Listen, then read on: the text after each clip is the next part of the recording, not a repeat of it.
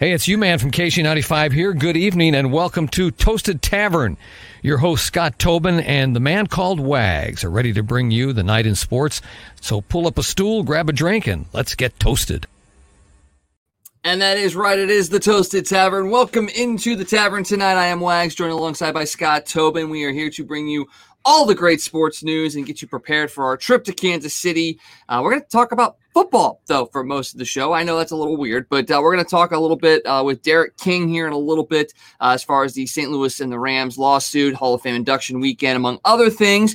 But before we get him on, we're going to talk Cardinal baseball because the Cardinals are winning right now. And, Scott, that makes all of us feel better, doesn't it? It does. It does. I mean, I know there's a lot of people that are going to go, man, they swept the Pirates. Woohoo. But you have to win the games that are on your schedule. Everybody was complaining when they weren't beating the Pirates and the Rockies a month ago. So, you won 5 out of 6 against the Royals and the Pirates, and you just have to keep winning. The scary thing is the Cardinals didn't get out of this game today without some injuries. I don't know if you saw that. Wade LeBlanc has elbow issues, which is pretty scary. Makes you wonder. He's going to have an MRI, and apparently so is Dylan Carlson, because apparently Dylan Carlson has rib and wrist issues. So we'll see what happens with those two guys. Plus you've got Tyler O'Neill, who's been dealing with issues from his second COVID shot. So, I mean, team's not completely healthy again. Positive thing is you are going to get Jack Flaherty back tomorrow, and you're going to go to Kansas City, and you're 7.5 games out of the wild card right now. So, you just keep winning, and they found a way to win today, and that was a big thing. Lars Nootbaar with a big pinch hit home run, his first major league home run, and that guy that everybody in St. Louis is so down on, Mr. DeYoung, has had a pretty good week now, so maybe he's going to get it going a little bit. That's going to be the big hope, is that you get other guys rolling, especially if you do end up losing a guy like Dylan Carlson, who's been playing very, very well as of late. Really, his entire season has been very good. Had a couple of moments where he dipped a little bit, but defensively he's been good. Offensively, he's been exactly, I think, what we expected him to be. But if you miss him for any extended period of time, you're going to need a guy like Paul DeYoung to step up, because he hasn't yet this year. And the last week or so, he has started to fire a little bit on all cylinders. He's got a bunch of home runs over the last week as well. But I just don't know if you can trust him. And that's the big thing that the Cardinals have had to deal with this year is A, the injuries. I mean, the injuries have been, number one, the worst case scenario for this team. But B, it's been the consistency. I mean, this is the first time the Cardinals are 2 games over 500 since the middle of June. So they just have not been able to put together a good string. And if there ever was a time for them to do that, it is right now. You're going up against a bunch of teams that are sub 500. You got a big series coming up against Milwaukee next week. This is the time to go on a run. And yes, maybe it is going to be a little too late, but it may prove to be exciting. And that's what the Cardinals need. They need this excitement to really get fans pumped up. And even if they don't go into the playoffs, at least it gets that built up for next year. Yeah, and you know who really needs to get going? Because when do we ever say his name? It doesn't seem like, and I can't believe I'm saying this because you and I have screamed for him and begged for him, but it doesn't even feel like we talk about Nolan Arenado. It seems like since about the middle of May, he's done almost nothing. Yeah, I mean, I think he hasn't done the dramatic stuff. The big-time hit, the big-time home run. He's been okay, but he hasn't been the Nolan Arenado that we expected, I think, is what you're trying to say. And you could really almost say the same thing about Paul Goldschmidt, but Goldschmidt's had big moments as of late as well, whereas Nolan has struggled a little bit. And I can see that being something of just being in a new place. And, the hype at the beginning of the season kind of pumped him up, and now maybe he's feeling it a little bit. I don't know. Yeah, it's really weird because you go back and you look at the beginning of the season, Goldschmidt got off to the slow start, and since the middle of May, he's been really good. And then you look at Arenado got off to the great start in April and May. And since about the end of May, he's not been really good. He's only hitting about 230 since the end of May. I mean, he's still hitting around 300, but, and you look at his numbers, they're not horrible. He's second in the league in doubles. He's got 22 home runs. He got his 69th RBI, but he's only hitting like 260. He just hasn't been as consistent as we have expected him to be over the last couple of months. And the weirdest thing about this team, and you keep thinking it's going to happen, Goldschmidt and Arenado still to this point have not really been hot at the same time. They really haven't. And that's the scary thing, I think, for some teams is that if they do both get hot and you continue to have a Carlson and an O'Neill hitting, This could be a really dangerous lineup. And that's the thing. It's not been there. And once again, it goes back to the keys of consistency. They have not been consistent throughout the lineup. They had their issues in the pitching staff and the bullpen as well. But, I mean, you could say this about any team. If any team gets consistent and hot, they can be a dangerous team. But this team has the talent that makes it scary. You know, you've got the Nolan Arenado, the Paul Goldschmidt. You've got Tyler O'Neill that can hit. You've got the pitchers that, you know, Jack Flaherty coming back tomorrow night. If he pitches well, maybe gets back into form in a couple of starts, you can have ace at the top of your rotation. You still got Adam Wainwright after he threw the Maddox last night. And there are pieces there that are dangerous and more dangerous than other teams. And if they do fire on all cylinders, this is a playoff caliber team. They are. They definitely have the potential. And while I just complained about Arenado and Goldschmidt, you know, while we say they're not having the years you hope they had, when the season ends, they're both going to be pushing somewhere between 28 and 32 home runs and between 90 and 100 RBIs. I mean, that's where they're going to end up. So, you know, while it's not, you know, oh, they're lighting the world on fire, they are still having solid seasons. And that's the thing. I think people were expecting those guys to carry this team on their back and just do dramatic thing after dramatic thing after dramatic thing. But when it comes down to it, Goldschmidt's going to be a Gold Glover again this year. Nolan Arenado is probably going to be a Gold Glover again this year. Like you said, they're going to combine for somewhere in the range of 50 to 60 home runs, almost 200 RBIs. It's just they're doing the things that you want to see out of them. It's not sexy. I mean, you know, chicks dig the long ball back in the 90s. It's not that type of baseball, but it's the Cardinal way of baseball. They do the hit and runs. They do advancing the extra base. They do those kinds of things. I mean, just look at Paul Goldschmidt's at-bats recently, you know, taking balls the other way, short swings, you know, that sort of stuff. They do all things the right way. It's just not the sexy way, and I think people lose that. And then they're going to throw out there, especially with Arenado, oh, well, he's not hitting at Coors Field. That's why his numbers are down. Well, no, his numbers are still pretty good. His splits were really good when he was in Colorado and on the road. So none of that it holds water at all. It's not sexy baseball. Well, and a lot of it comes back to, again, if you look at their numbers, because like we said, they're both hitting over 300 with runners in scoring position. A lot of it's going to go back to, again, the fact that the top two guys in your lineup are not getting on base in front of them enough. You know, they're not getting those opportunities as often as they should with runners in scoring position to drive those runs home. And that's something the Cardinals definitely have to address in the offseason. Yeah, and that's the big thing that I think they have to address. I think they still need to – we talked about this the other night. I mean, I think the leadoff hitter has to be the guy that they're going to have to target. And I don't know who that's going to be. I know you dropped a couple of names out there as well, but do you see it being somebody that's a shortstop, or do you think it's somebody else, maybe an outfielder, maybe another infield position? You know, the only really shortstop that's going to be available that you could do that with is a guy that we don't know if he's going to be available, but the perfect guy would be Trey Turner. Yeah. You know, depending on how the Dodgers handle that situation with Turner and Seager, which one of them they decide to keep or how they do that. Trey Turner would be a perfect guy for this lineup at the top of the lineup.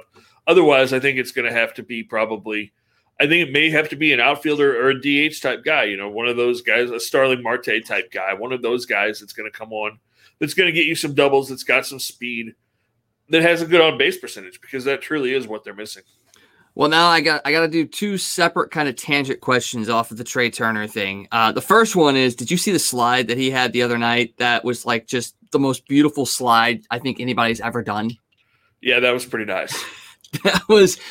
It was video game level. It was just whoop, and there you go. If you haven't seen it, search out the Trey Turner slide from the other night in that Dodgers game. It's definitely worth the watch. And the other question that comes out of this, and it's going back to what we talked about with Paul DeJong. You know, what does Paul DeJong have to do the rest of this season, in a sense, to prove to Cardinals fans that he is the guy going forward?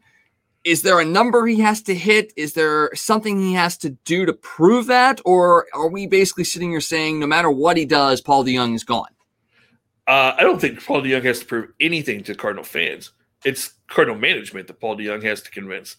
They have to be convinced that he's the guy. You know, fans aren't going to be happy because fans want him to go get Story or Seager or Correa or one of those big name guys and spend a ton of money.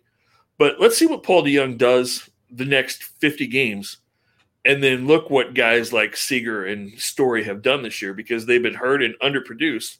If you get done with this season and Paul DeYoung's numbers are similar to those guys and they're going to make $25 million and Paul DeYoung's going to make 10, what would you rather do there? Would you rather put that money into a shortstop, or do you want to go out and get a pitcher and maybe a DH and maybe, use that money 3 or 4 different ways to build this ball club instead of getting a guy who may give you the same production that Paul DeYoung did this year?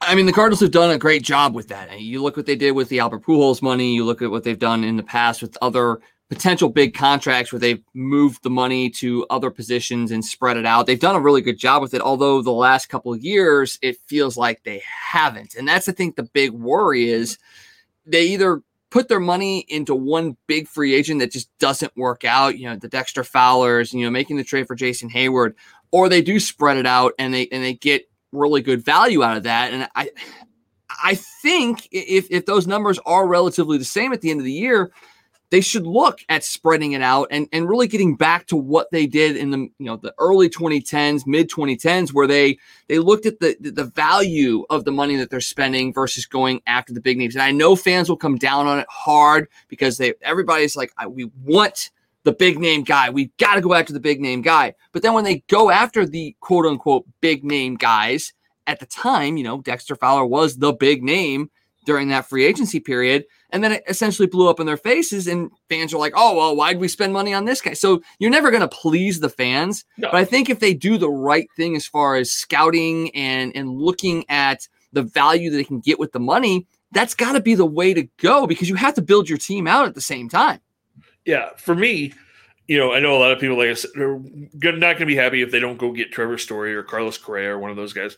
For me, if they would go get a guy like Trey Mancini from the Orioles or Mitch Haniger from the Mariners, one of those guys that's going to be your DH type hitter, that's going to give you another 25, 80 RBI guy that's going to cost you 10 or 12 million bucks in that lineup, and then you use some of that money to go get a pitcher, and then you get a guy for your bench. I think that's the way I would rather see this team go than the all out for a shortstop. But that's just me. Yeah, and that's why we're the sports analysts, quote unquote. I mean, and we try to take the fan out of it as much as we possibly can, just because we gotta take it out. We're fans still. We're fans through and through. We want to see the big names come here. We want the Cardinals to succeed. We want every team in St. Louis to succeed. But we also have to step back and look at the financial things and the business side of things as well. We're going to go ahead and bring in Derek King now because I want to get his reaction to what the Cardinals situation is right now as well. First off, Derek, thanks for joining us tonight. I know you're a busy, busy man, but we appreciate you coming on. Oh, hey, man. Thank you. Thank you for having me on. I appreciate it.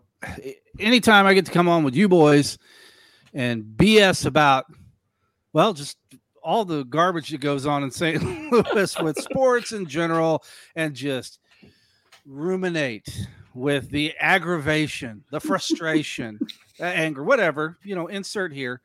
Anytime we could do that is always a good time.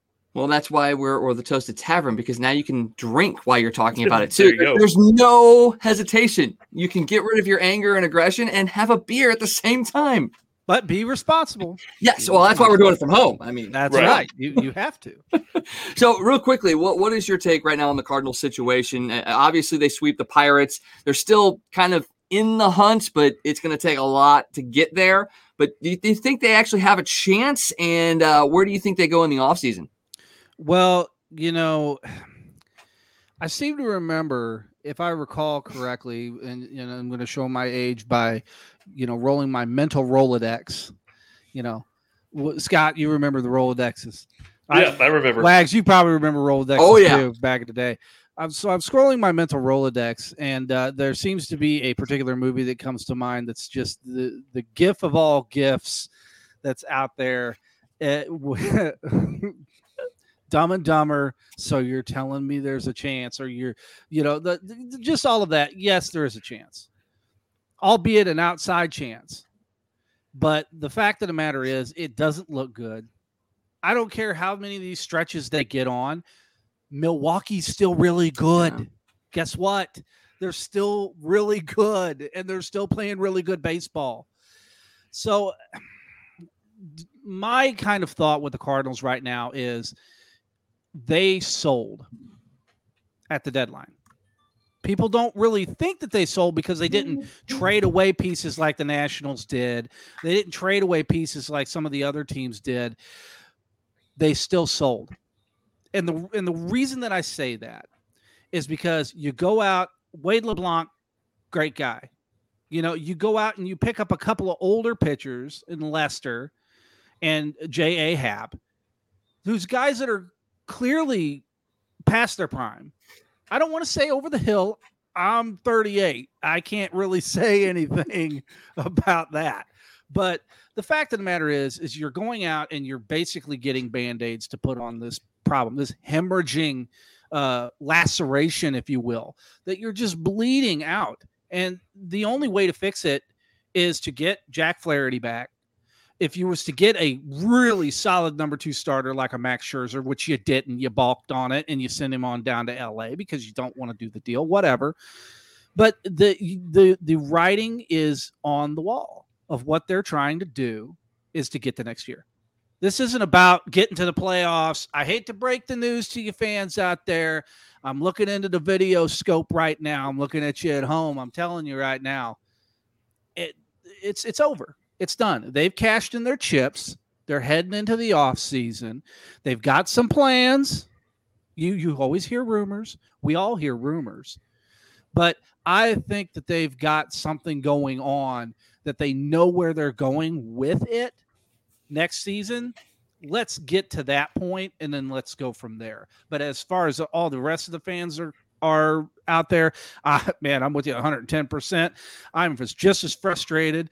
I'm just as irritated. I'm just as maddened as anybody else when it comes to when you see something that's right there in front of you, that's ready for the picking, and you don't take it. It's just that frustrating as all get out. Yeah, it really is. And yeah, you know what? We're St. Louisans. We've dealt with that before, and unfortunately, we're going to switch it over to football now because this is where the hatred and the anger and everything just basically stems from now. And we had the Hall of Fame induction this past weekend. We'll talk a little bit about that, but it did once again bring up more conversations and more stuff surrounding the Rams, the NFL, the St. Louis lawsuit. I know I had you on a couple months ago to kind of talk about that, but we kind of want to see where we're at as far as updates are concerned, because there's stuff that has been happening over the last couple of months, but where do we sit right now? And did we have any progress going forward as far as a new team, a settlement, anything along those natures? No, nothing really along that line as of yet. Now, there's always table talk. You know, we used to say it back in the day, you know, whenever you was wanting to just kind of be coy about it, it's table talk. You know, Aunt Billie Jean over here or Uncle Bob over here or whatever, you know, table talk. There's a lot of that goes on right now. A lot of speculation. You know, I'm one of the worst at that on my show. Whenever I do it, I speculate like crazy. But the reality of the situation is and I want to be very clear, this is abhorrently bad for the NFL. This is one of those things to where this could damage the NFL in such a way that there's no municipality, no city, no organization that could potentially make big money with partnering with the NFL in some capacity, to where why would you sit down and do business with an entity that you know is going to screw you? You know it. You know you're going to get screwed. You're just sitting here going, well, how are they going to do it? Are they going to do it this way? Or are they going to do it that way? I don't know. Maybe they'll do it up. Maybe they'll do it down. Maybe they'll do it sideways. They'll do it any way they could do it. They're the NFL. That's what they do. And so when we talk settlement, you have to be realistic from a business standpoint. And you guys use the tagline. You have to use it. Remove yourself as a fan. And you have to look at it from an analytical outsider perspective and say, if I'm a business person here, if I'm a business person and I'm looking at this situation with the NFL, and they're going through the whole procedure through court, and everything's been going on, which has been must-see TV, if you will, by me. But the fact of the matter is, this is where I get tickled, because there's so many people that say, give us, Jerry Maguire, show me the money. Ben Fredrickson just had a article that just dropped today, I believe it was, over on STL Today. And he had that same article and had that tag, like, show me the money. And so if I think about that, I got to go, wow, gosh, man, that's got to be a lot of money. Mm-hmm. We're talking billions. We're talking, and the rumor now has been thrown out there of nearly $4 billion, maybe more. The thing is that in court, we've all had something, maybe a traffic ticket, maybe you've had something else, something minor, maybe even something less than minor, but we've all dealt with it at some point in time. When you're talking numbers of this magnitude with individuals that have so much money that they could stop doing what they're doing and still be wealthy beyond comprehension, you have to look at it from the standpoint of, okay, if we win this thing, if we're getting to a point where they come to us and say, hey, let's talk. Let's try to figure this thing out. Let's try to do something here. Are you going to have this thing tied up in court for however many months and then go through the appeals process for 3 to 5 years? And the NFL is just going to, they're going to try and bury it. Do people really understand how much money the NFL has? This is precisely why they don't want the team STL Law Group to find out the actual financials on these players in this thing. They don't want you to know, because if you knew, trust me, I've seen it. It would make your great granddaddy roll over in his grave. Just the idea of how much money that these individuals make and retain, and how they manage to do it off the back of you and off the back of you and off the back of every other fan out there. But I think the reality is, if you have the opportunity, if the NFL comes to you tomorrow and says, let's deal with this, we're going to give you a team free of charge. Because an expansion fee is a fee. It's just as much as having a McDonald's. It's a franchise right fee. That's it. It's arbitrary. It's a fugazi. It's unicorn dust. It doesn't exist. It's not real. It's not real. It's made up. So they could waive that. They can give you back the former Rams Park facilities, which is now the Lou Fuse Athletic Center in their city, which Kroenke owns the rights to for $1. And they can pay off the former Ed Jones Dome. These are all things that they could do. And then plus, hey, let's pledge $700 million to a brand new stadium. We could argue about where it would be. But the reality is, if I'm on the opposite side of that table, I'm hearing that, because I'm going, And I am at that time stroking my luxurious, glorious beard. And I am sitting here thinking, yes, what can I get out of this?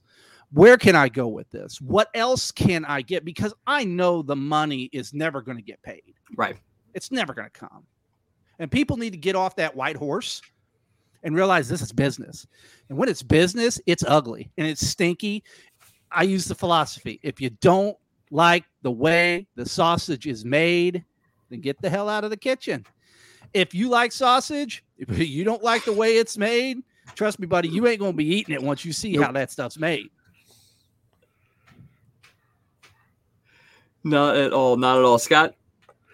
Yeah, no, that's very true. So I'm with you, Derek. I think if they come to St. Louis and say, hey, we'll do this, I think it's the best move for the city. I mean, the look of having a new stadium, if you could get them to waive those fees, if you get that stadium built, if you can build a stadium, if you can get that franchise here, the expansion team, and then, with the quote we saw Isaac Bruce give Jim Thomas this week about him dreaming of potentially being an ownership group, what would be better for St. Louis fans? Imagine if an Isaac and an Orlando and an Adam Timmerman, some of those guys that still live in the St. Louis area, would go together and be part of the ownership group of this team, and you could kind of stick it to the league. in some way and say, look, our Rams heroes are back in St. Louis. We've got our football team back. Suck it, Kroenke, in so many ways. I mean, wouldn't that be the ultimate win for St. Louis in a lot of ways? Yeah, and really, and I'll even go one further with you, Scott, because you actually hit the nail right on the head with this one, because that's the only way this whole thing works. That's it. Fans are so, in St. Louis, in this market in general, are so disenfranchised, and they cannot stand the NFL to a point that they would rather, it just go by the wayside and just forget about it. I'll go root for the Battlehawks 2.0 or whatever it is that I'm going to go and do, and I'll root for another football team. The reality is that if you have somebody like an Ike Bruce that you've just brought up, and mind you, this is not the first time that he has said this. There's an interview with the legend himself, Palmer Alexander III, and it's out there on YouTube. About 5 or 6 years ago, he had asked him that specific question, and he had said the same result.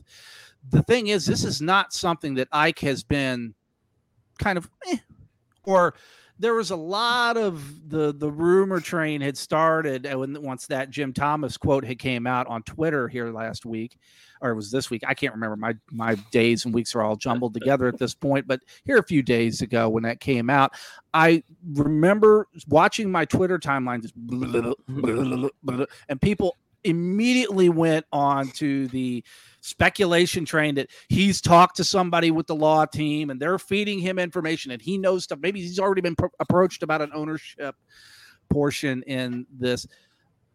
Would I think that would be a good idea? Would I think that would be a good move? I think that would be the only move, because you have to get somebody of that ilk that is entrenched in this society, in this market, that people recognize, that people love, that people respect, and Isaac Bruce and Ozzie Smith. Marcus Allen, don't forget, he lives in the area. There's a lot of other people that live and or are around this area. Dave Stewart is another one. I would love to see a minority group get together and have some form of ownership in that too as well.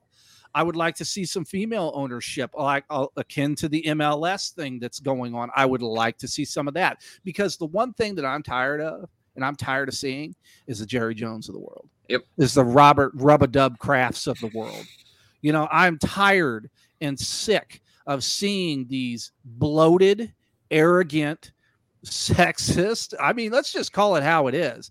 Jerry Richardson got ousted from the Carolina Panthers for groping and grabbing and all the things that he did, the horrible, awful things that he had done over his tenure as owner.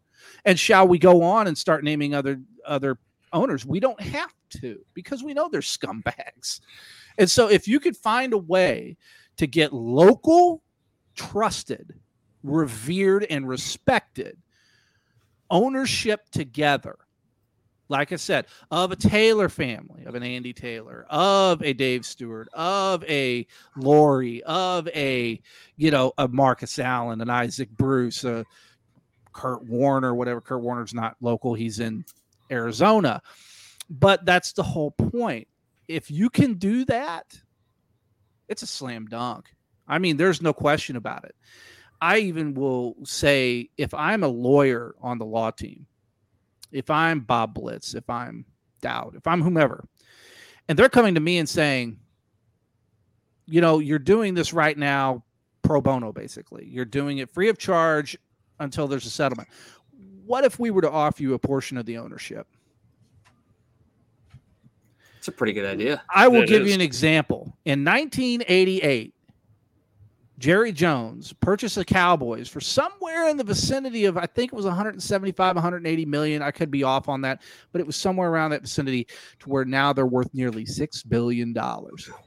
Think of that. Are you getting that kind of return on your 401k? I don't think so, buddy, because let me tell you something. It is the key investment of the 21st century, of that you could take your money and you could put it into it and you can get over a 200% return. Or a 2,000% return. I mean, who knows how high the thing's going to go? It just comes back to, how bad do fans want this? Do you really want to get back in bed with the NFL? I know all the horrible things. I have not said a majority of the horrible things, but I know it. I know former players. I talk with them regularly. If I can get that out without dripping over my tongue, regularly. And the fact of the matter is, if people knew half of it, like I said, the sausage bit, if you knew half of it, you would never watch it again. But I still go back because I love the game. There's no replacing it. There's no going back. You could try and you could say, hey, I'm going to try this new CFL thing, or I'm going to try. I love the XFL. Don't get me wrong. I was a huge fan. I supported it. I was behind it. I went to the very first game down there in Arlington, Texas. I was there. I really got behind it.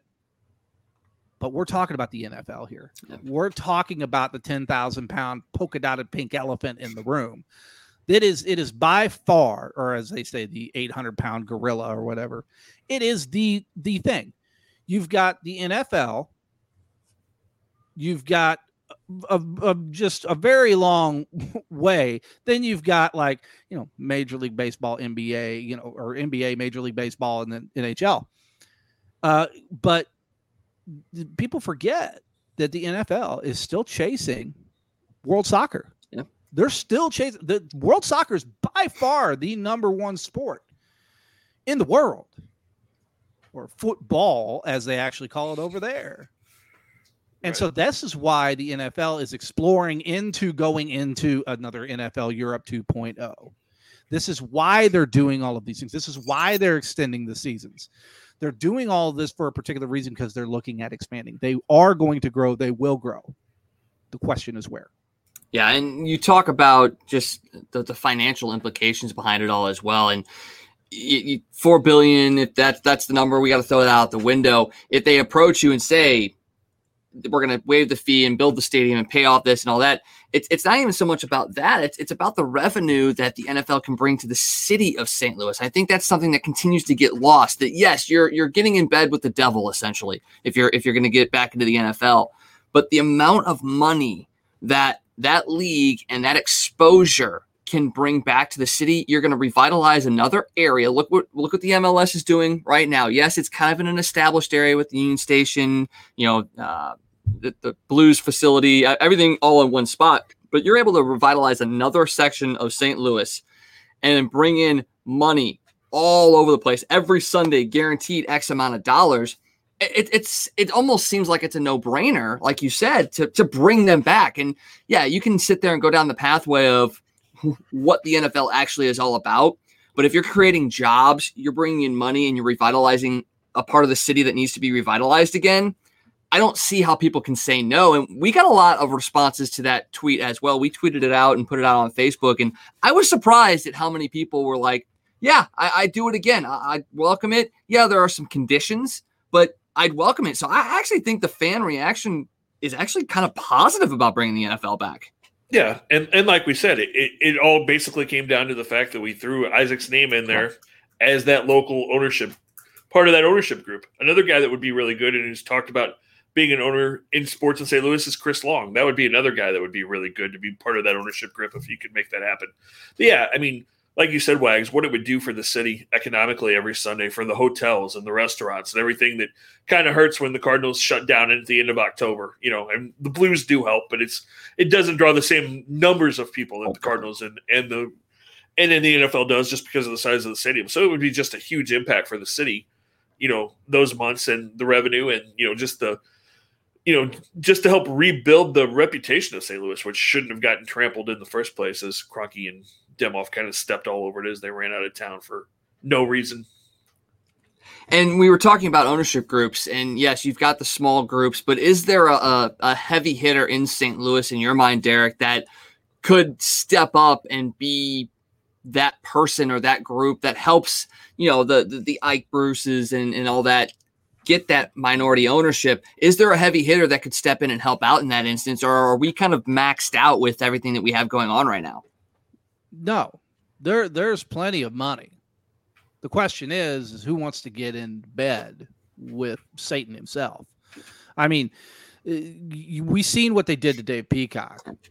We seen what they did with other owners ousting them out of the league, running them out, whatever. We look at the current situation with Dean Spanos, his family, that entire situation.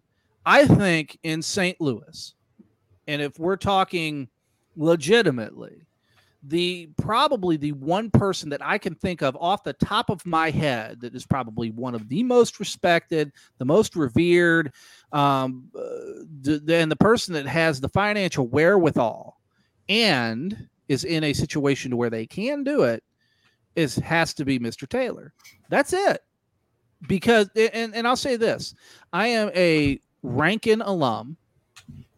I graduated from Rankin, and the Taylor family was extraordinarily generous with Rankin. And I will tell you this much. That family has done more, given more millions of dollars to the city of St. Louis, and have done more for the community than just pretty much essentially any other family that's ever really kind of been around over the last several decades. So if you really think about it, he's got to be number one. He's got to be your big dog on the list. And then you kind of start stepping down from there, because remember, he is not a majority owner in the MLS team. He is a minority owner. All that being said, the NFL did do away with their cross ownership laws and rules. So that is no longer in effect. Look how well they worked the first time, though. But look at how we don't have to talk about that. I mean, Denver or anything, right. It's funny because as I think about the individuals that are in the St. Louis market that have the financial capability and have the desire to even be involved in something of this nature and of this magnitude, I think people forget is that the NFL, when you become an owner, it's not just you. It's not say Derek King has 60% of the new football team. It's not just me. It's a legacy. It's a legacy ownership. It's a legacy thing that you're going to pass on to your children and your children's children. And it's going to be around for a long time. And it's going to make them to a point to where they're so god-awful wealthy that they'll never have to work a day in their life. Their money will make them money. And that's just the way that it is. And so anybody that has that position to be able to step into that as an investment, like I said, it's just bigger checkers on a bigger checkerboard. That's all it is. We talk about it as just regular Joes, just say, hey, I'm going to invest a few $100s in Dogecoin or in some other cryptocurrency or something else. There could be that. We could talk about other entities too as well, people who are involved in other ventures. And we could say, for example, Jack Dorsey, Twitter fame, all of that stuff. Jack Dorsey doesn't care about anybody but Jack Dorsey. Jack Dorsey is not the type of individual to where I would say, hey, there you go. There's you an NFL owner. You want to know who an NFL owner is? You really want to see like a clear cut in a box what an NFL owner is? Jeff Bezos. He is the closest thing to an NFL owner with big money that you're ever going to see. The guy is so wealthy, and he has such a drive and desire to make more and do more. That's the kind of person that they want. And Jerry Jones wants him so bad. It's like somebody dropped a red hot charcoal briquette between his legs. He doesn't even know what the hell to do with it. And I mean, the fact of the matter is they're trying to push Dan Snyder out, which Dan Snyder's a scumbag. We all know that. They're trying to push Davis out. They're trying to push Spanos out. They're trying to push a lot of people out. But I will tell you this, the one that they really are working on, whether or not it gets done, they want Spanos out as the Chargers owner. They want to bring Jeff Bezos in. And the reason for that is solely based on this. Stan Kroenke is absorbing the entire brunt of all of this, as we know. He has paid nearly $400 million in legal fees as of this point. He's continuing to hemorrhage money. He has spent billions on his mega palace for the NFL out there. And I'm telling you right now, if Bezos comes in, gets the Chargers, he's going to come in and say, hey, Stan, I'm going to give you half down on that. I'm going to own half this building. You own the other half of the building. I'm going to take care of you. You take care of me, and we're all good. We're in the second biggest market in the nation. That's where they want to go. Now, whether or not that happens, I don't know, because Jeff Bezos is up there cruising around in some phallus space rocket ship, going off into outer space, say, $1 billion. He's just, I don't really know where he's at in the grand scheme of it all, if he's really truly there, or if it's just kind of like, listen, I got $200 billion. What do I give a crap? Yeah, well, let's hope that that he's not interested, because I really don't want anybody to help old Stan out. Let Stan keep hemorrhaging money as much as possible. And yeah, I want to see him rot. Yeah, I literally want to see him just rot. I want to see him lose his teams. I want to see and I'm not naturally a vindictive person. I could really care less. Go, you do you kind of thing, right? But at the end of the day, Stan Kroenke is such a scumbag. Him and Demoff too as well. They're such garbage. Hey, guess what? Kevy, baby, I'm looking at you, kid. You piece of shit. I hate your guts. You're garbage. You're a scumbag. You're a liar. You lied to our faces. You lied to the season ticket holders' faces. You held court with all the season ticket holders, lied to them, got them to up on all sorts of tickets and season packages. You're scum. I hate your guts, and I hope you rot in hell. Clip that off right there. Right there. Well, the fun part is that team's going to be awful in like another year. So there'll be nobody. They'll be playing in front of 20,000 people in an empty stadium in LA. It's going to go right back to 1993, 92, 93. It's just going to go right back. Fans are going to get tired of it, and they're going to go, I ain't going to watch this garbage whenever I can go over here and watch the Dodgers win the pennant, right. Or I could go over here and I could watch Showtime Lakers, and I could go, LeBron's going to go take us to the finals again. The thing is that there's nobody in LA that's actually from LA. Right. Nobody's born and raised there. Trust me, I know. I've been there many times. I talked to all sorts of people. You can walk up and down the street, man. How about them Rams? Huh? Who are they? Yeah. Who? Oh, yeah, man. I'm so excited. What? By the way, where are they at? Who are they? Yeah, because nobody cares. They're fake. That's just the way it is. And I'm not saying anything about people that want to move there. Just the reality is, of the type of people that are there, it's fake. And so the NFL is fake by being in there because all they want to do is cash in on the TV revenue. This is just business. But, I'm just going to call it how I see it. And I'm not going to sugarcoat it. And I'm not going to BS people by telling them that something's true that's not, or something that could happen that couldn't happen. The reality is St. Louis is in a very tremendous position right now, better than any other city's ever been in, better than Cleveland in 95, better than Baltimore during that time period too as well, better than any other place. St. Louis literally has the NFL over the proverbial barrel, and that's where I'll leave it. And those are pretty good deals, because Baltimore and Cleveland both got pretty good deals out of their times when this happened to them. You betcha, buddy. That they did. Well, let's talk about some of the happier times with the St. Louis Rams, because it was Hall of Fame weekend induction ceremony this past weekend, and St. Louis was well represented. We'll talk a little bit about Joe Buck and Steve Atwater in a second, but Isaac Bruce, we've already talked about him a bunch tonight. Finally got into the Hall. It was a year delayed because of COVID, but he did get a chance to get the gold jacket. He got his bust. He didn't have his speech because of some BS person stealing his iPad, but Isaac Bruce got in. It was a great celebration of what St. Louis football was all about. He had the other Hall of Famers there as well, with Pace and Warner and Falk. Walk us through your reaction and your feelings seeing Ike put on the gold jacket, make his speech, and finally get that vindication of going into the Hall of Fame. Where should I begin?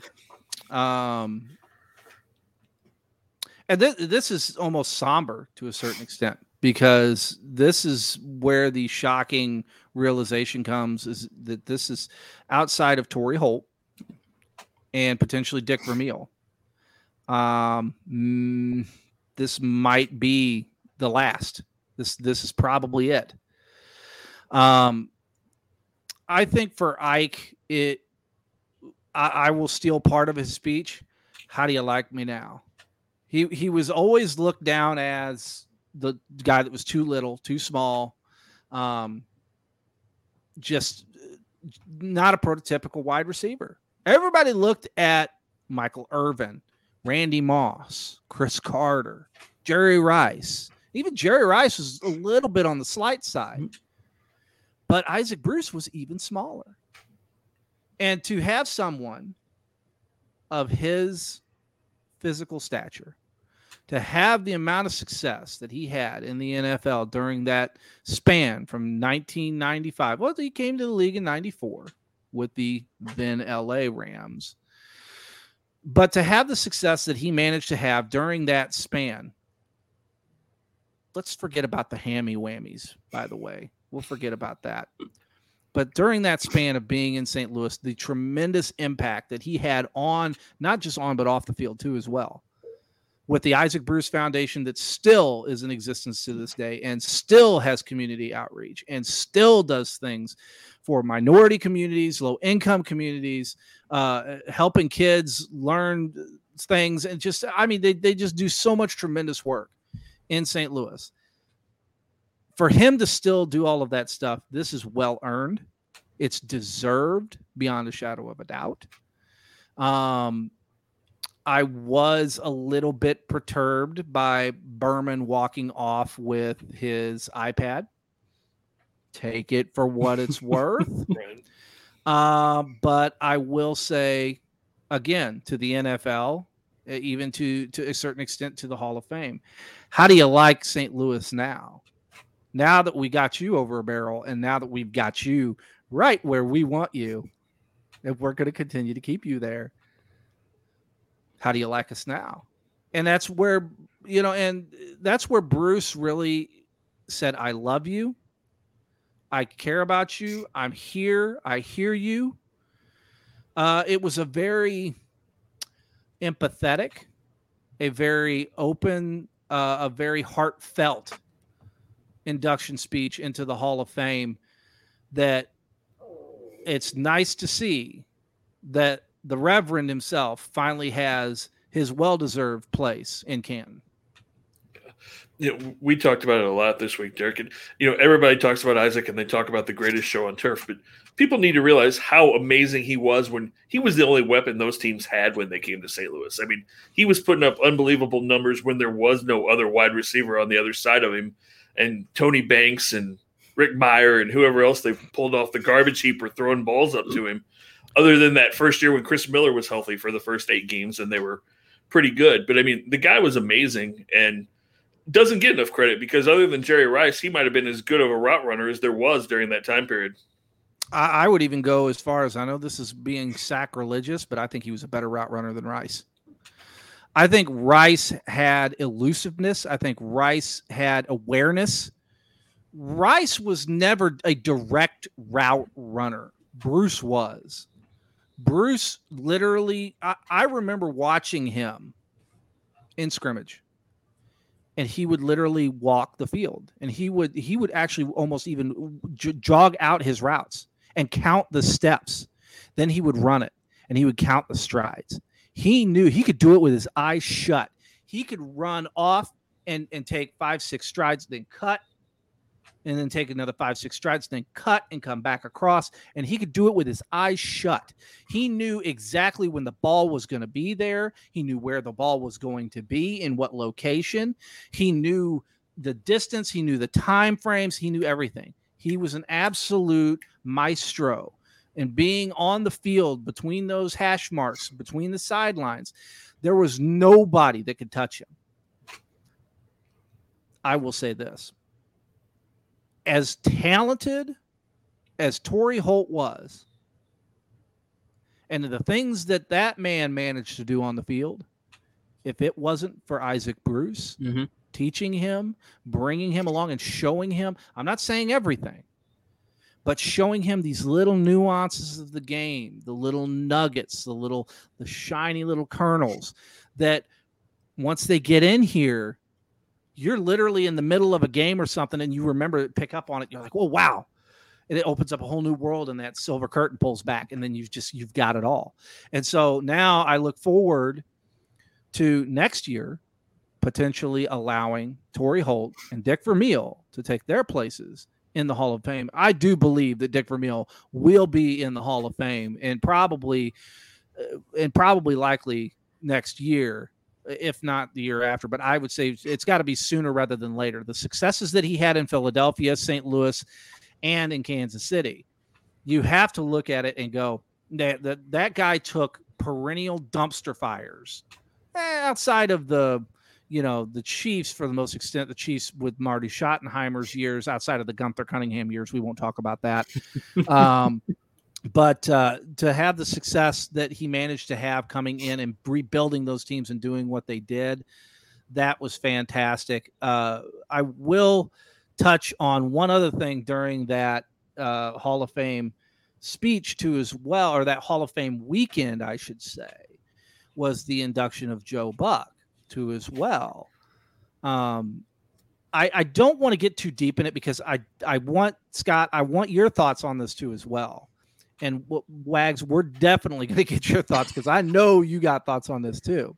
But you guys did watch his speech that he had, and they only gave him a real short amount of time. But I really want to get both of your guys' opinion. Scott, I want to start with you. How did you feel about Joe's speech over Hall of Fame weekend, and how did that make you feel as a St. Louis fan? And it just showed the class for me. It just showed the class of the Buck family. Just how much did this city meant to him, how much his dad meant to him, the game of football and sports in general, just the whole combination of everything. It just made me proud to be a St. Louis and proud to be a fan of the Buck family because I'm a Joe Buck fan. I know a lot of people in St. Louis don't love Joe, but to me, it was just another opportunity for Joe to express his love for the city of St. Louis, his dad, and everything that he was able to experience as a kid, being dragged along by his dad's coattails and, what it's led to at this point. That's the way I feel about it.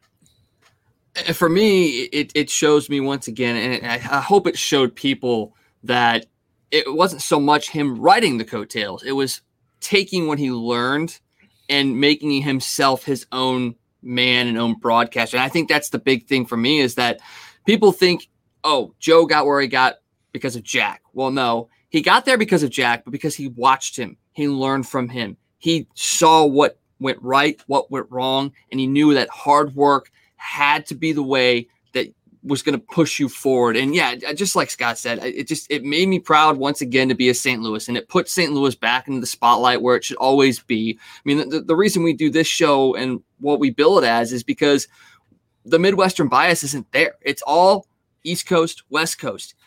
When you look at the Midwest, people don't know enough about the cities and the people and the teams and everything that goes around the Midwest. And we're lucky enough that we had not one, but we've had two of the best and greatest men and broadcasters, not just in baseball, not just in football, even in hockey, because Jack Buck did some hockey games as well. It just once again put that focus back on St. Louis and really, as Scott said, it made me proud to be a St. Louisan. For all the crap that's said on about this city, that's another beacon of light for the city of St. Louis. Yeah. And just one more thing. I'm going to say this about Joe, and I said I'm a big fan of Joe Buck. Not that I know Joe well, but I've gotten to meet him a bunch of times in my life. The very first time I met Joe Buck, he was a 15-year-old tour guide at Busch Stadium, and I was a 10-year-old kid. And he walked around and gave me a tour of the stadium and then talked to me about his dad for about a half hour afterwards because I was such a fan. So I have a huge love for Joe, and he's never been anything but good to me in the few times that I've had the chance to talk with him. We're as much as we lament and let's just be frank, complain and bellyache about the Cardinals not making another playoff run, or the situation with the Blues. What's going on with Vladimir Tarasenko? Is he staying? Is he going? What's going on? What's happening? Staying. Yeah, he's staying. Nobody's going to take him, and that's fine. But to have the ownership groups that we have, yeah, that remember the DeWitts are from Cincinnati, okay, but they are so involved with St. Louis and putting at least a decent product on the field. We could say what we want to about the president of baseball operations and his, coffee getter / GM. Do you want 2 sugars with that? Maybe some creamer. I don't really know what Michael Gersh's position is really at this point, because I don't really think that he does anything. But we can criticize those all we want, and we should, rightfully so. We should be able to criticize them. We should be able to criticize the manager. That's their job. They should be able to take that. I think the people that we really should be careful about criticizing is great ownership. And with the DeWitts, we have had steadfast, solid ownership. The same thing with Mr. Stillman. Solid, steadfast, ironclad, resolved. He will walk the concourse. He will talk with fans. He will shake hands. What can I do to make this a better experience for you? I remember him coming up to me during one of the Blues playoffs games. I was walking the concourse, and there comes this slight man up the concourse. Didn't think much of it, but it kind of surprised me, because I was just like, wow, he's kind of smaller than I thought. But this slight man with a very big smile on his face, big smile. He comes up to me and shakes my hand. He said, glad to see you here. Excited to have you. Has everything been good for you? What can I do to make this a better experience for you? And I said, you're doing it. Just keep doing what you're doing. And that's it. And to have owners like that, where we didn't have with Bill Bidwell, where we didn't have, and I don't care what people say about Georgia Frontier. Frontier. I call her Frontier. All right. She was never here, only on spot occasions. She was didn't have anything to do with it. Yeah, she worked with us, and she was a nice lady for what it was worth. But the reality was she was a devoid owner. She wasn't involved. She wasn't here all the time. She still lived out in California. She still did her own things. And so I always tell people, be careful what you wish for, because you might just get it. And as far as owners are concerned, I would say be happy with what we have to a point, but be honored to have the people and the individuals like the Joe Bucks and the Jack Bucks and the Shannons and the Kellys and so on and so forth. We could go down the litany of lists of people who have been so important. The Bob Costases, everything that have been so important to keeping this market relevant to a certain extent, thanks to their platform and them coming out and saying, hey, they've got something going on over there. And that's what the most important thing is. And that's what you guys are doing. That's what I continue to do, is to be that voice and to be that person to say, hey, listen, we got some really killer stuff. And we're happy about it too. Yeah, we bellyache because we expect perfection. But you should never expect anything less but the best, because that's what we are. That's exactly what it is. That's exactly what it is. And we've talked about that many a times on this show, about how the ownership has done so much in with the Cardinals, the Blues, and now you're getting the MLS, the community involvement. And you can sit there and say what you will about the Cardinals owners, about them maybe focusing more on Ballpark Village. But here's the thing. Ballpark Village is creating jobs. It's bringing in revenue. It's revitalizing an area. Yes, maybe it could go a step further, but they're doing what they can to help reinvest in the city. And that's the thing. And like you said, the DeWitts are Cincinnati guys, but they grew up with the Cardinals organization. So with the Browns specifically. With the Browns, yeah. yes. It's so they have the connection to St. Louis. Obviously, Tom Stillman has the connection to St. Louis. You've got the local ownership group with the MLS. And that's why I think we were driving home the point about the local ownership with a potential NFL team, because it's the grassroots campaign, it's the community involvement, and it's just the touchstone of, hey, if something's going on here in St. Louis, the owners are affected by it too. The owners are experiencing it too. And when you've got the owners that we have that are out in the community that are experiencing it along with you, it makes you want to support the team in good and bad. Yes, you can complain about the bad, but you know that they're with you in it for the long haul. And I think that's something that a lot of people need to remember and understand. Like you said, we should be thankful for the ownership that we have here, because we could have a Jerry Jones or a Robert Kraft or somebody to that effect, or help Stan Kroenke still. We don't have those anymore, and we should be incredibly thankful for that. Well, just look, to your point, just look at the Cardinals. People want to complain about the DeWitts and say they haven't done enough. And, oh, this is a horrible year. And, oh, my God, this is horrible. We're horrible. We're horrible. We're in third place. It's not like we're the Pirates. It's not like we're the Royals. It's not like we're the, it's not like we're the Rockies that are battling, trying to get within 20 games of 500 every year.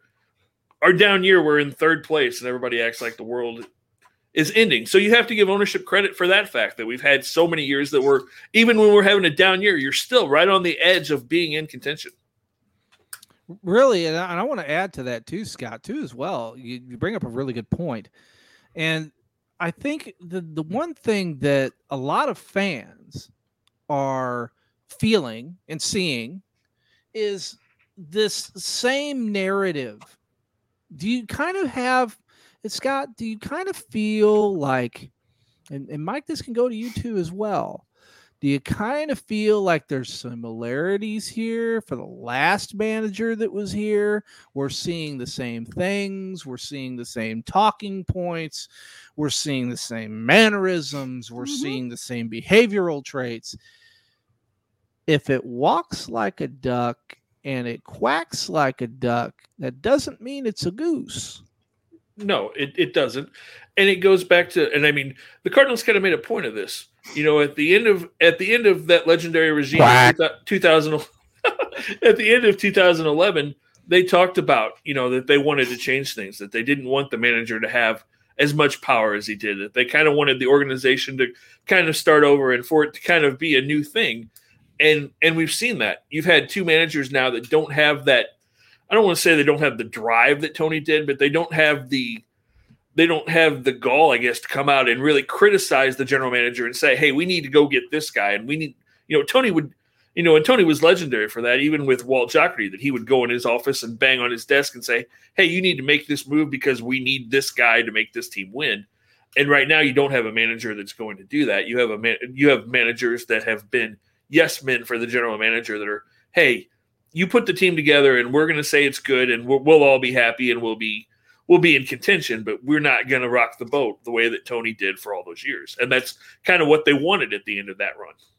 I will say this, and I'll close my thoughts on it, but let's look at it from this perspective. Any successful body, organization, anything, government, doesn't matter. You have to have checks and balances. If you do not have proper checks and balances, and you allow one individual or a group of individuals to run amok over the entire situation, that's how things fail. They fall flat on their face. We're seeing this right now with John Mozeliak and Michael Gersh. He has installed people continuously below him in a series of moves to allow himself not to ever take the brunt. He's always has someone in line. TLR was never that. You just hit the nail on the head. And that's why it made me think of this. TLR was notorious for, as you said, banging the table in the GM's office and saying, get me this guy. Or going and having a conversation with the owner themselves. When Whitey Herzog was the manager of the Cardinals during the 80s, he was the GM too as well. He had full duties. Now, was that a smart move? Some could beg to differ.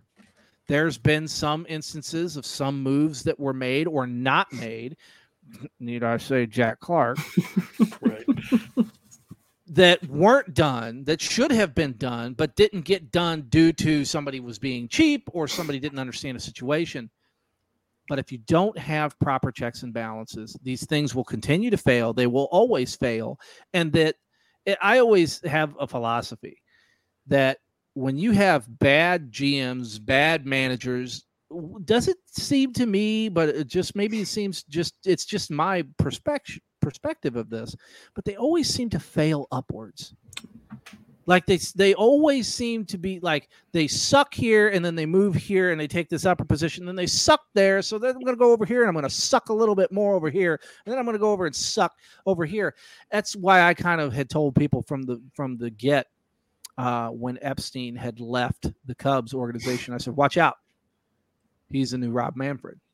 He's the next commissioner of the league. He's prepping himself to be that. He's probably more than likely the scenario that he's going to be that. That I remember the rumor a while back that Kevin Demoff had aspirations of being the next commissioner of the NFL. Now that's obviously gone to the wayside.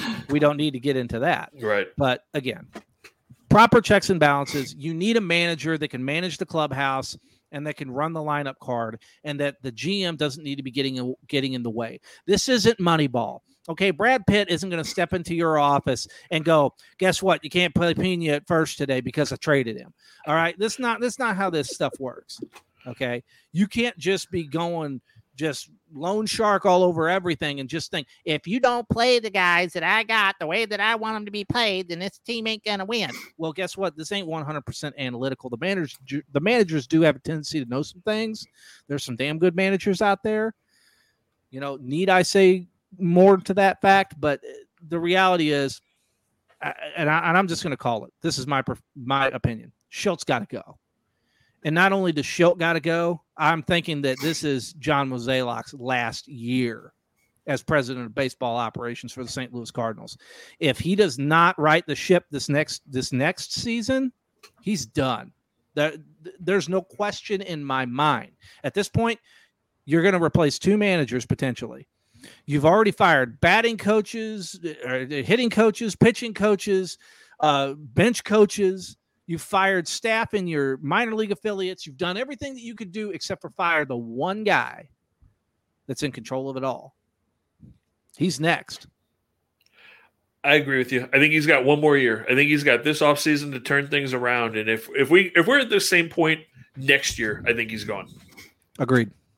Right there with you guys. All right, one more thing before we head out of here. I know you had a chance to get together with a local group, the Big Red Group, on Sunday, celebrating the St. Louis Cardinals football team. It's something that's still very, very passionate here in the city of St. Louis. People love their St. Louis Cardinals football team. Tell us a little bit about that event and what other things they may have coming up in the near future for people that are fans of the St. Louis Cardinals football team or can become fans of them. Well, the first thing that you absolutely have to do is if you just love memories, if you're nostalgic like I am, I'm a sucker for nostalgia. I love old things. I mean, I'm getting close to being old. So, you know, I mean, I tell my wife all the time, I said, you're kind of nostalgic too, because you love old things like me. But if you love nostalgia and you love remembering that, like, hey, that was where I went with my granddad, or that's where I went with my dad, or my family, we had, you know, season tickets. We'd freeze our butts off in Old Bush too. But go add them on Facebook. They have two pages. They have a fan page and they have a main page. Make sure you add both, because the fan page is where all the cool stuff happens, the fun stuff happens. But the main page is for all the good announcements and things like that is done. There's a gentleman by the name of Bob Underwood who runs all of these things. And he is I feel kind of icky saying this because Jerry Jones had said it about Stan Kroenke, but he's a godsend. And he really is. He truly is for these former players, for these fans that want to catch up, that want to remember, that want to have that nostalgia. It is such a special thing to just sit there with Jackie Smith, Mel Gray, Yankowski and Rowe and the list goes on and on. Johnny Rowland, Johnny, you want to talk about some stories now. Johnny Rowland, he could tell you some fun stories and some funny things, because he was a coach for a lot of years. He coached Walter Payton. Right. So, in Chicago during '85. Right. And he's got a Super Bowl ring. And so it's one of those things where just having those conversations with those guys and being able to pick their brains, because they are getting older, and it's that part of history is slowly and surely starting to fade away from us, and it's getting to a point to where it's almost at arm's length. And if people don't have that opportunity to be able to catch up and learn about this history and learn about these stories and what the Cardinals meant to St. Louis during that time they were here in St. Louis from 1960 to 1988 or 1987, the end of 87, albeit how they left and everything else. But how important that still is to a lot of fans and a lot of, people who want to remember those things and still want to meet up with these players and have conversations with them. It's always a great time to be able to go be with those people, whether it be the former Big Red players or maybe even former individuals from the Big Red line, the cheerleading group. They do also show up as well from a time to time. And so those are always great events. They typically have those at Circa Pub and Grill in Des Peres. It's right there off of 270, easy to get to. And that's Jamie Martin, the former Rams quarterback. That is his restaurant. So the first time you see Jamie, he is a big man.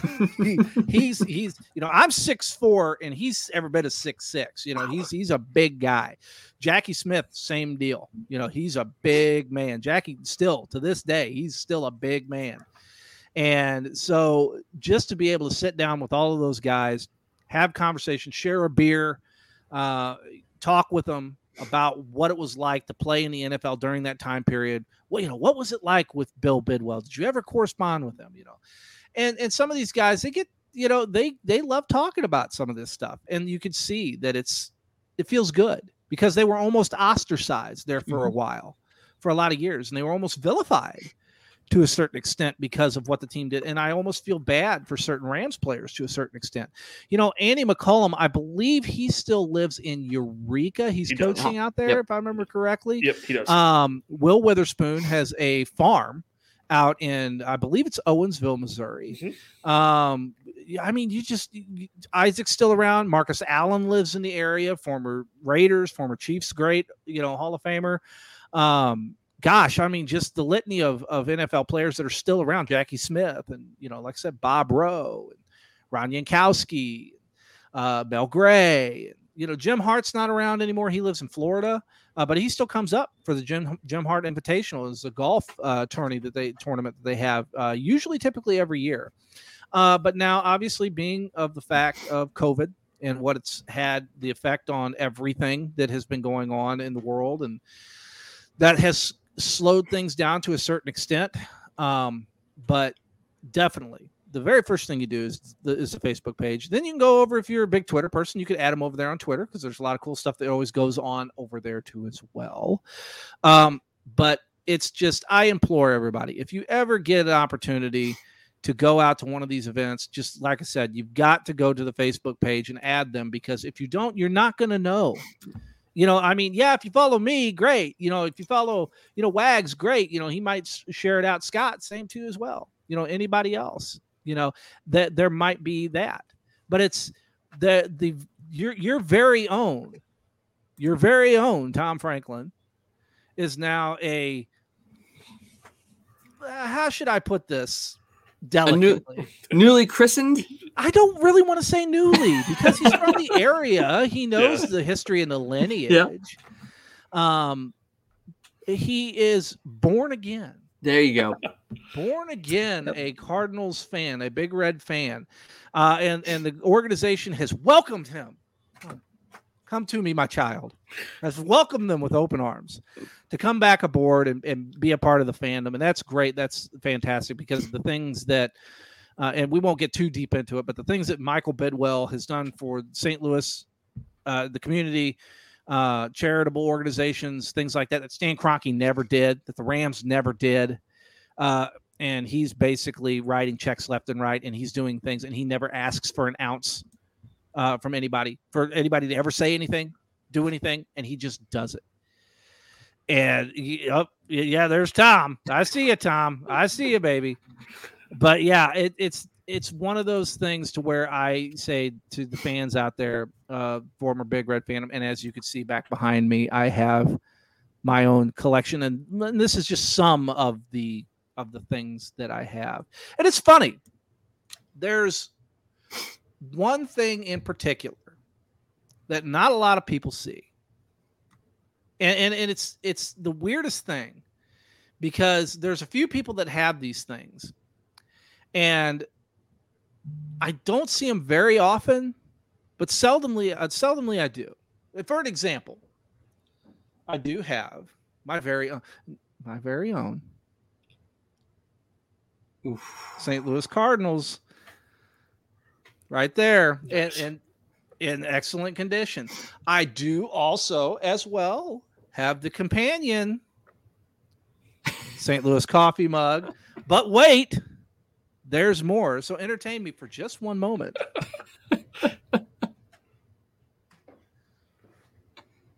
Woo! As you can see my shirt, I apologize. But this at least you're wearing a shirt. One of my favorites is right here. That's cool. Oh, wow. An old St. Louis football Cardinals ashtray. You just don't see these anymore because they were actually used. Like people actually, could you believe that people actually use these things? But ruining great art. But yeah, just this beautiful, beautiful painting. And it actually has, right down here at the bottom, you can see the actual location for the team offices. Wow. Right there. 200 Stadium Plaza at Old Bush 2. Or actually, this was 19. I think, no, this was probably Sportsman's Park at that time. Wow. I don't recall if they carried that logo. I would have to talk with Bob on that to be sure, because he's a historian more than anybody that I know of when they produced these and how long that logo ran, because this is what's called the grid bird. Mm-hmm. And they eventually just went to obviously just the bird, like the bird on the sleeve back here on the Lomax jersey or the bird on the helmet. Those are the things that they kind of did. But this is all just kind of stuff. I bring this to these events. I've got a belt buckle, old St. Louis Cardinal belt buckle. I actually wore it last time. That was quite entertaining and fun, quite the conversation piece.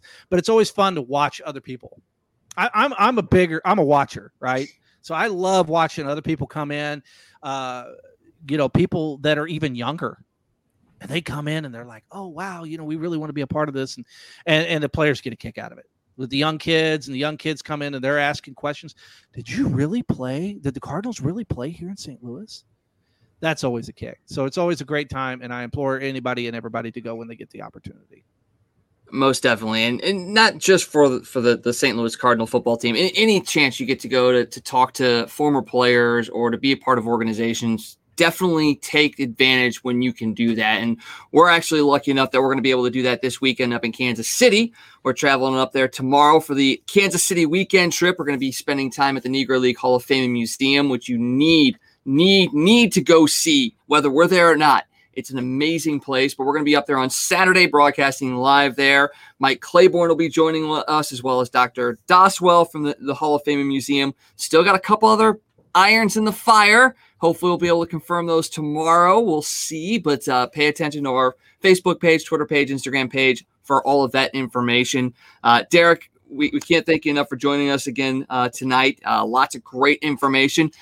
Yeah, we'll keep lauding the praise on you, but tell us about your show, where we can find you, and what else you got coming up. Well, I mean, you could always find me. The number one place I'm usually always at is Twitter. So at Derek King Sports over there on Twitter. Make sure you add Gateway City Sports too as well. Facebook, we got 2 pages, fan page, main page, and we got the Twitter account too as well. That's where you're going to see all the great stuff. But most importantly, make sure that you're sharing this video out. Make sure that you're telling your friends about Toasted St. Louis.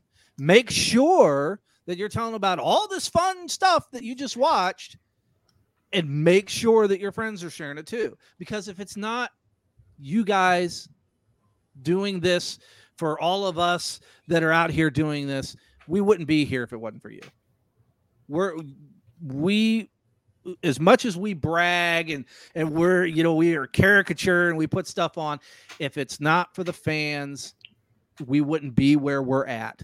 So if you guys would please take the opportunity to share it out on every single platform that you can, do it, because we appreciate it. Again, guys, thanks for having me on. Anytime, I'll come back. I don't want to pat myself too hard on the back. I don't want to slip a disc or nothing. I'm, like I said, getting older. Things are getting a little bit harder to get around. But, I appreciate it, guys. You guys are fantastic. I love the show every single week. And any other time you guys come on. Sometimes you guys have special editions that come on, and I catch those too as well. So it's always a great time, and I appreciate it. Oh, we appreciate you as well. We got a lot of great stuff coming up, not just this weekend, but in the future. We got a couple of big announcements coming up as well. So make sure you join us this weekend in Kansas City. Come out to Kansas City if you can, if you're coming out for the Royals and the Cardinals. See us on Saturday at the Negro League Hall of Fame and Museum. Otherwise, just watch us here on Facebook, YouTube, Twitter, wherever you can find us. It's going to be a blast. So for Derek, for Scott, I am Wags. We will see you guys tomorrow night. See ya. Hey, it's U-Man here from Casey. For all your sports news, catch the Toasted Tavern with Scott Tobin and the man called Wags, weeknights at 9 p.m. You can follow Toasted Tavern on Facebook, Twitter, Instagram, and YouTube. Let's get toasted.